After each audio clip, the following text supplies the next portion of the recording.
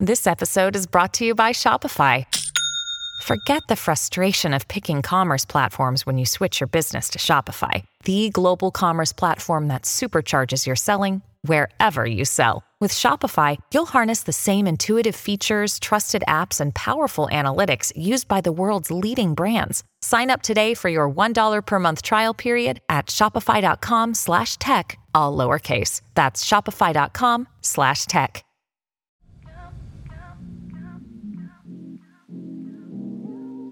Hello, folks. Welcome to Inclusive Collective, where we share stories and learnings of inclusive people, organizations, and innovation.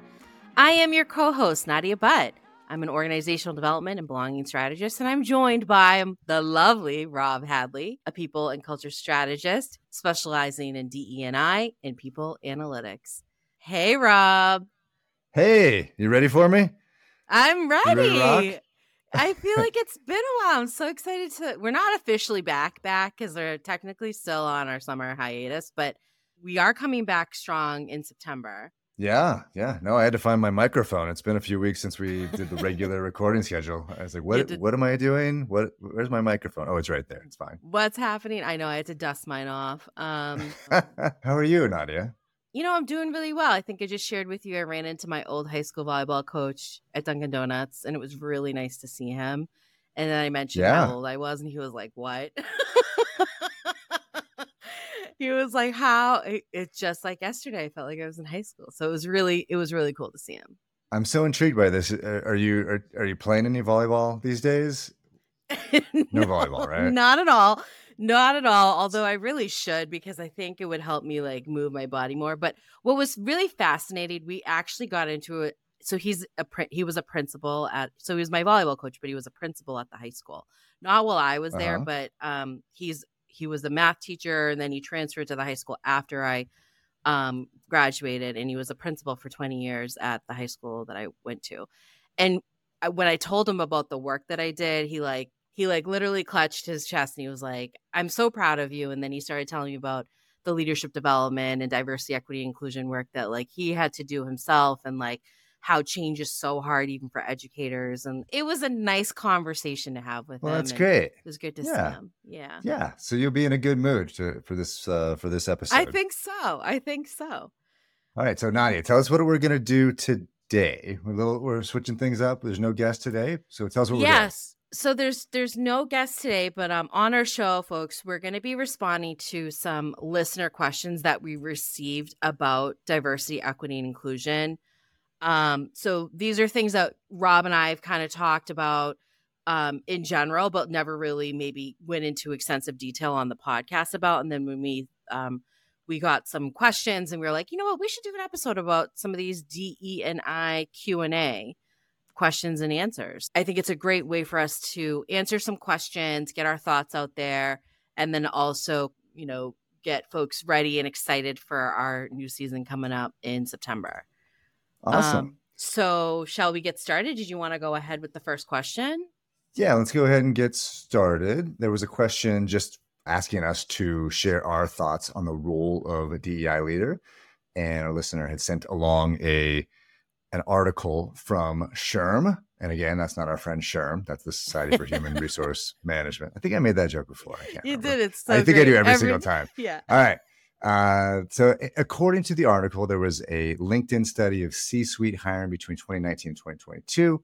And while there were significant increases in DEI leader hirings in 2020 and 2021, no surprise there. Yeah. The number of roles declined in 2022, while other C-suite roles grew. The SHRM article also cited a Glassdoor survey, which cited access to DEI programs went from 27% in 2017 to 43% in 2021, and then has come down to 41% in 2022. Nadia, so look into your crystal ball. Yeah. And, really tell us where this is going. What's the role? What's the future of the role for the DEI leader? First of all, I really want to buy a crystal ball now because that would be great. But I think, I think that article was really interesting. And then I think when we talk to people, we are absolutely hearing a little bit of hesitation, fear, right? Like there were a bunch of layoffs across the board in many different sectors. In some of those included DE&I roles. But I think it's like roles are at roles and programming, I think, are kind of these things that are at the intersection of not existing or being canceled. And Hmm. I'm seeing some organizations not prioritize it anymore, maybe not even know how they prioritize it. So, like, if we Hmm. think about the past few years, ERGs were formed, DEI councils were formed, and then some companies formed DE&I teams and, hired DE&I program managers, DE&I consultants, whatever it might be. It was a thing. What I worry about is, one, tokenism. I worry about burnout. And frankly, I worry about there not being enough support for folks to keep the momentum going, because these folks that were hired have that expertise and they have that skill set and motivation to really change environments. And if you're getting rid of them, that Hmm. is something I fear. I also feel that what would be great is if we're seeing maybe these roles not existing or not needing these roles because it's been embedded into the culture. Like I always Sure. say as a consultant, my whole goal is that I'm no longer needed. I mean, as much as I want to be hired and be paid, the purpose of my role is like, I no longer want to be someone who's of use to you because you've embedded into the culture. But we know Hmm. that's not happening because there's still higher levels of discrimination still happening. Practices and wages are still not equitable, and there's still a lack of representation at the leadership levels. What are your thoughts, Rob? Yeah, I'm right there with you, Nadia. I love that. I touched on some of the same things, or I thought about some of the same things, right? So you're going to continue to see consolidation, right? So first of all, I think that the studies, I'm not sure how valid the Yeah, things in sure. SHRM are. Yeah. I don't think you can get your PhD based on that level of research, but Yeah. and I don't know why I have to be mean to the people at Glassdoor, but I just had to. Yeah. But I was in a conversation. So anecdotally, I think it's all correct. Sure. And I was in a conversation this week with a DEI recruiter, someone who recruits for these roles, and they were talking about seeing consolidation under emerging titles. So how can you combine ESG and DEI together, or right? So something, and whatever else. And so like a chief doing good officer or a chief purpose officer or whatever. And so we've seen organizations shrink. We've seen them trying to figure out how to put other functions in with DEI as well. And then just like you said, you'll see the consolidation. But I don't think it's wild, just like you pointed out, if it's done thoughtfully and for the right reasons, right? So DEI should be more than just internal facing. It should be more than just thinking about your workforce. It's, there's not enough companies that look at DEI in the context of their customers, their communities, their partners. And so, you'll start to, if you think about the ideas that the target objectives have DEI integrated into everything, and hopefully you start to see some of that happening. So like the traditional model of having DEI leader reporting to the HR leader doesn't make much sense if that person's trying to influence on the commercial side of the business, or what's happening in terms of supply chain, things like that. So, Sure. like you said, you'll start to see leaders in other functions have DEI experience and skills, hopefully. I don't think that's happening at the rate that we're hoping for. So I'm 100% with you. I totally think that the idea is to be integrated. We're not there yet. So that's why it feels a little bit premature to start to combine these things together. Yeah, sure. All right, let me move on to the next here. So we got a great question here about the influence and impacts of AI in DE&I. That's a lot of acronyms. So artificial intelligence and diversity, equity, inclusion, right? There's been a lot of things that have been written on this topic, particularly recently, and the impacts that generated AI will have on DE&I in regards to practices, policies, and behaviors. So, Rob, I'd love for you to offer kind of your thoughts on this. Yeah, and the listener forwarded an article along from Fast Company. It was by Amira Barger. So I think we love Amira Barger. We've talked about a couple of things that she's written on this show. So she argues, and back to our point earlier, DEI is not just HR, and so it's not just internal facing, and therefore I 100% agree. I do think so. She points out all the things that she thinks that it's not going to be able to do enough because it should be focusing on more than just HR. But I do think that AI can and will continue to help some of the things that I want to do. Right? Oh, tell me what? Yeah. Well, so instantaneous pay equity, real time understanding differences in sentiment across demographics. So I think that there's a lot of room for the use of the tools in narrow use cases. So skillfully applied, I think it can be helpful. And so I get excited about the use of AI in helping solve some of the problems and answer some of the questions. So customer demographics, fairness in treating customers from employees, the way that your customers treat your employees, and being able to understand that relationship and make sure that your employees are getting treated well based on who they are, diversification in terms of suppliers in real time. Those are things that would not be possible without some of the technologies that we're seeing emerging. So that could be pretty cool. Now, just like the writer, I get skeptical if that will be skillfully, thoughtfully, and narrowly applied to real problems. So there will be cases of the enhancement of bias or lack of context. So put me down for, I'd love to hear your thoughts. Put me down for exciting in certain use cases, but I also am a little bit, it's probably a disaster. It'll probably be a disaster. Well, right. If there's no kind of regulation around it, right? So like, I think if someone has a superficial understanding of DE&I and incorrectly kind of regulates it into the functions that you're talking about, like recruitment or retention or whatever type of practice, those could really limit the impact of DEI efforts.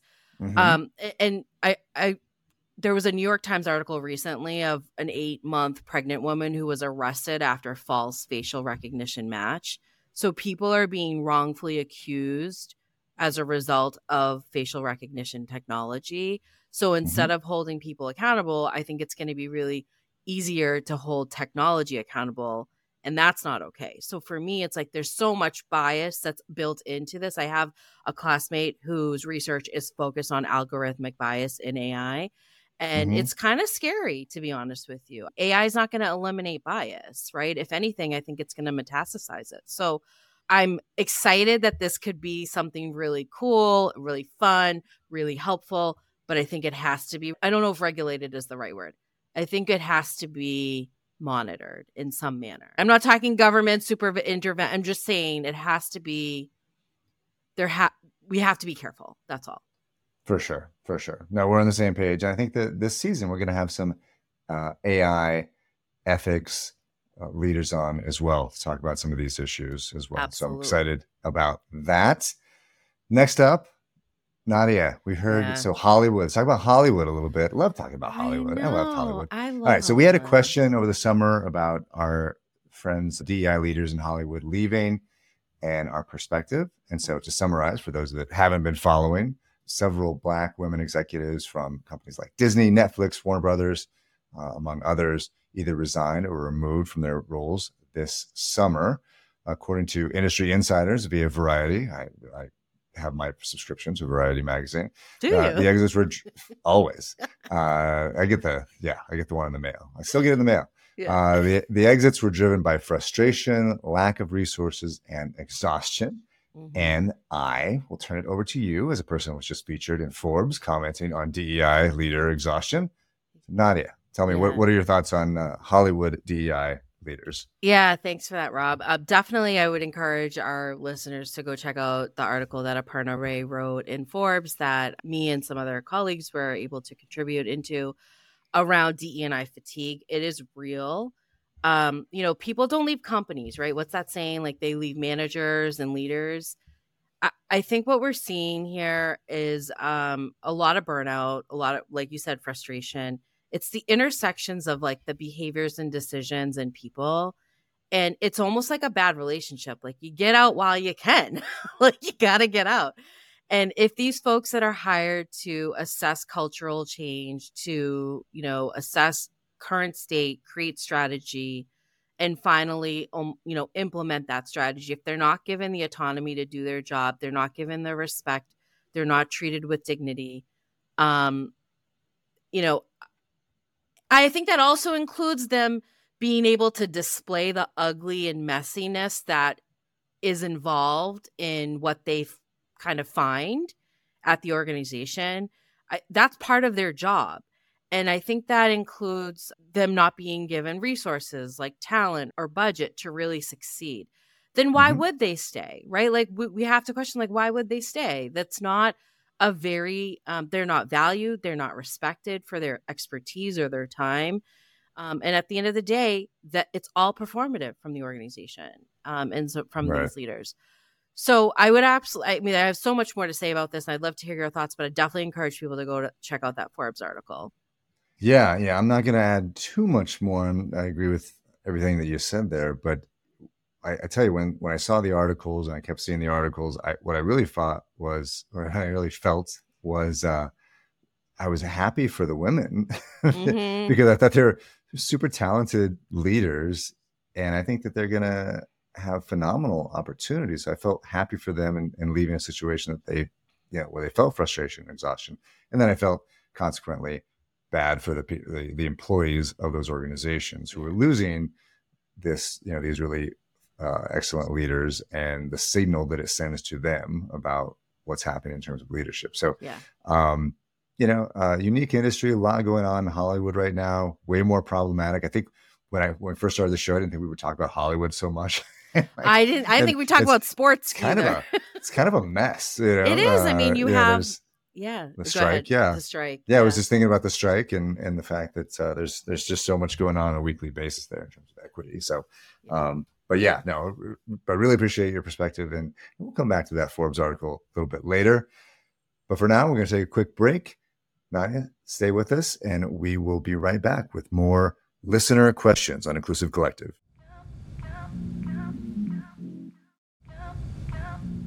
Hey folks, welcome back. Our episode is featured around listener questions that we received. So Rob, the next question that we received from a listener was around what's the best place to start DE&I efforts? So if you were, right? Little free coaching, if you will. And you got to chart. Yeah. Give a highlight of where would you recommend to start? Okay. So this is incredibly contextual. Okay. So obviously we go a lot of different directions. So let's assume that this question, it comes from the perspective of a business leader, CEO, wants to engage in DEI to create a better company in a very earnest fashion. So, I'll give you a very tactical and incredibly self-serving answer here. Okay. So first, I would look for outside help. Yeah. That's what I would do. Yep. Call Nadia and Rob. There's a lot of great folks and a lot of great thinkers and strategists out there. So if you can find the funds, and I think it really helps and save time and money in the long run, a lot of time and heartache in terms of trying to get this right. So all change efforts, as you know, Nadia, we talked about this, they're difficult. This change effort has all these extraneous factors: racism, sexism, trauma, discrimination. So there's an added layer of complexity in taking on this type of organizational or cultural change, right? So I think it's really helpful to have someone who's seen it and done it and has some perspective. I would take a two-pronged attack for myself personally. I would have a coach focused on internal personal growth around DEI. And we've had folks on the show that focus on that. So Tara Robertson is one that comes to mind. And then I would also engage a strategic partner. So with a preference toward, again, self-serving, someone who could provide an assessment of the current state using data, evidence-driven approaches, and help develop a very thoughtful and targeted way forward to take real actions that can start to drive improvements. So that would be my two-pronged attack. And obviously, I know that there's there are limitations sometimes in terms of funds and hiring people, but that to me would be the best approach. What are your thoughts, Nadia? Rob, I love that. I appreciate the two-prong approach because this first aspect of the personal growth is so incredibly important. And so I really appreciate you mentioning that. Yeah. And absolutely the second approach of kind of someone who can support you through the strategic efforts. If you don't know where you currently are and how you can set goals and, figure out where you're going, I think if you don't know where in your practices, your policies, and your decision-making, there's bias that shows up. If you can't figure that out, then how can you problem solve for it? And so having someone in that two-prong approach, having someone help you think through what your pay practices look like, what your management practices look like, your recruiting practices, your retention practices.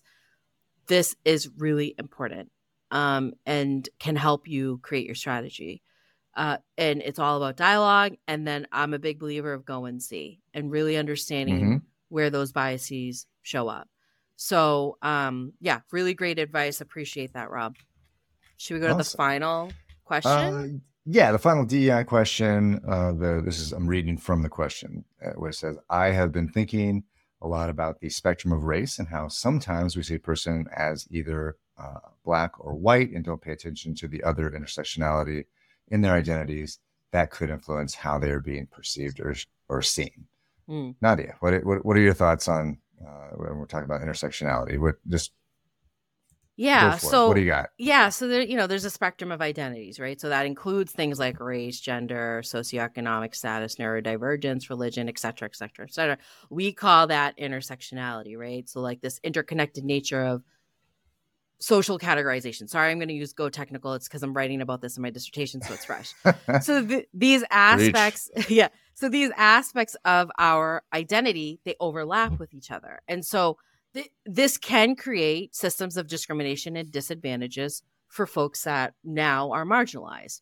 Now, the worst thing to do as humans is bucket people, but that is what we do. That is our nature as humans. So based on our experiences, based on our worldviews, we make quick assumptions, quick assessments based on the data points that we have, and we start to categorize people, right? Without really asking the person who they are. And so we make grand assumptions because we are trying to analyze data really quickly in our brain.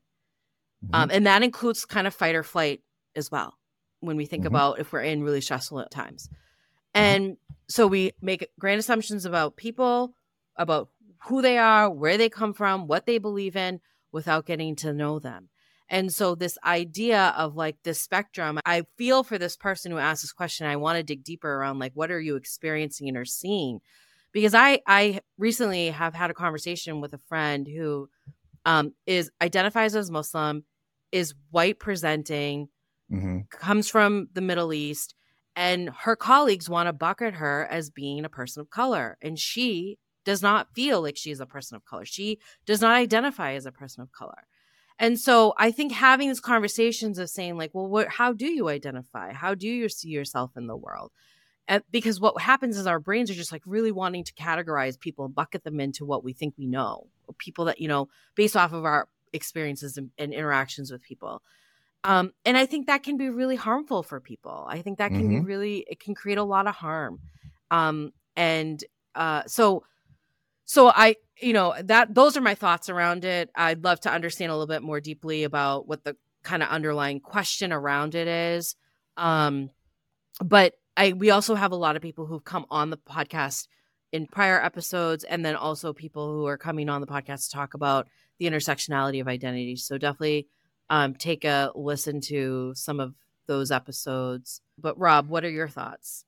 I feel like I just did a lecture. Did I just lecture? So excited. I did. Yeah, please tune into the video. We'll have to pull some of that because Nadia got really, really excited talking about intersectionality.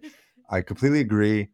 And, I just would add that that's why even small companies need to think about finding ways to, what I was going to say was collect better demographic characteristic data on employees, obviously with their consent, obviously with careful considerations with regard to their privacy. It's just very hard to develop a targeted strategy for improvement in DEI without being able to understand more than just race or gender identity, in terms of who our employees are, so that we can really target things that we need to do to improve. As you were talking, and then you talked about going and seeing earlier, I was thinking, how do you do this in small companies, or how do you do this as a manager of the team? You take time to get to know them and really understand the identities, right? You treat your employees as more than just cogs in a machine. You treat them as people, right? You get to know them. You get to know all the different intricacies of their personality and their characteristics. And that's how you start to think about folks as more than just their race or their gender identity as well, right? And that can be very useful in thinking about how to lead an organization. Absolutely. All right, Nadia, bonus pop culture question coming in. I had written off the pop culture question. Yeah, you did. I don't even have. But then I was like, really read it. No, I want to talk about a pop culture question. Okay, well, let me ask it then, because I don't have. I didn't really think about it. So okay. So we had a listener write in that they're listening to a podcast about Michael Jackson and how to frame his legacy and music with his alleged crime. So they were wrestling with kind of separating the art from the artist. Mhm. And they also mentioned, they referred to someone like David Chappelle, the comedian, who they really find funny, but know can be problematic. So, Rob, what are your thoughts? All right. So I only wanted to respond to this because I was thinking about this past weekend myself. I was mowing the lawn, I had the AirPods in. Yeah. And I Wait, do really you have wanted one to of the listen. wait. Do you have a lawnmower that you push or a lawnmower that you sit in? Like No. the driving one. No. I have to push it. So I get like the headset on, Okay. drinking the lemonade. And I wanted to listen to this Kanye West song, right? Had it stuck in my head and I want to listen to this Kanye West song. And I was like, nah, I don't want to give him the quarter of a cent or whatever he makes off me. The royalty. Yeah. Yeah. Okay. Whatever he makes off me listening to that one song. Yeah. And then, I was in the car and I was like, Michael Jackson's like every third song on some of the questions, some of the stations I listen to. And so for some reason he gets a pass, like we know that there are certain things that he did that we can't possibly be okay with. Right. So if I said, Nadia, I'm going to go listen to a Bill Cosby 1984 HBO special, started quoting jokes from Bill Cosby. Yeah. I don't think you'd want to hang around with me. I don't think you'd. I know. I mean, you'd kind of roll your eyes at me, right? You'd be like, probably. What's this guy, I might laugh doing? a little because I laugh at everything, but yeah, I'd probably be like, what is it? Yeah, Bill Cosby. So for some reason, Michael Jackson gets passed. I don't think I really don't think he should, to be honest with you. And then with the Dave Chappelle stuff, I thought that he's a comedian, and he says sometimes things that we find incendiary. That's different from a criminal act, right? Like that's like we don't agree with him, and we can choose to tune things out. So I don't know if he shouldn't necessarily be filtered, but collectively through an organization I think that's or canceled. Mm-hmm. But someone of the criminal act, I'm okay with canceling. I don't know. What do you think? I think that's a good distinction. I do. I think that's a great distinction. I also struggle though, then if that's the case, there's a lot of sports players, particularly football players, and I don't know names, so maybe this is a grand assumption, but there's a lot of domestic abuse charges or sexual harassment charges with some of these players, and we still watch football. And so, it's like, it's such a sensitive and touchy subject. I mean, then and if you want to take it to another level, like there's people that I know that still go to Chick-fil-A, for example, and call it hateful chicken, but it's really great hateful chicken because of their stance around LGBTQIA rights. So it's hard when you're wanting to take a stance against what you believe in and what your kind of values are, but the entertainment or the food or whatever is good and you want to subscribe to it.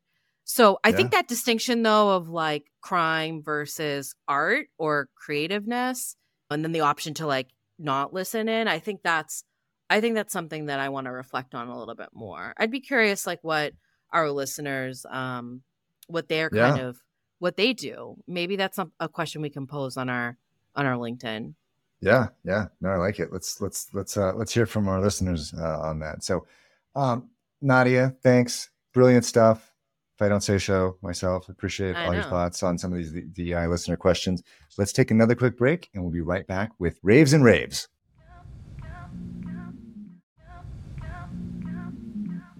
Welcome back to Inclusive Collective. Let's wrap up today with, I thought we were doing 2 raves, but actually, Nadia, you have a rant for us. So we're going to do rant and rave. Okay. Yeah. All right. So I woke up this morning to an article. The University of Houston announced that they are closing their LGBTQ resource center in response to the Texas DEI ban. Yeah, right. Why? Governor Abbott signed the bill into law late June. I just feel really sad for those students going on campus this fall with like a lack of support and resources from their university. That's all. Yeah, no, that's bad. That's bad news. No, that's one thing. That's one thing with not doing the rants for the last few weeks. I haven't kept up on all the things to get really upset about. Sad news. So, I know. So no, it definitely, heart goes out to those students, and they definitely hopefully they find some support, and there's right, like we're all trying to figure ways around terrible regulations that have been passed in some of these states, right? So Totally. Definitely. And so then my rave is for my friend Nadia Butt, who again was featured in a Forbes article this week titled "DEI Fatigue: Resistance to Opportunity, Unpacking the Moment and Navigating the Path Forward." Please go check it out in Forbes from our friend, partner Ray. So great job. Nadia, you're all over the place. You're featured in so many things these days. I have a hard time picking it out. So fun. I know. I appreciate kind of the opportunity to use my, allow me to use my voice. So thank you to like a partner for the Forbes and to Consulta for the opportunity on the podcast that I was on. It's all good stuff, right? Yeah. Let's make some change, Rob. That's what we're here for. So, folks, thank you so much for joining us this week. We are really excited about September and season 4, so definitely stay tuned for that. Inclusive Collective is a production of Raphelion Media. We'd love to hear from you, so please send us your feedback at inclusivecollective@raphelion.com. You can find us on LinkedIn, Instagram, Facebook, TikTok, and YouTube. If you like what you heard, please be sure to subscribe and rate us wherever you get your podcasts. If you want to get in touch with us for consulting, please check me out at nasconsultants.com and Rob at takanoconsulting.com. Thanks again. We will see you next week. Be well.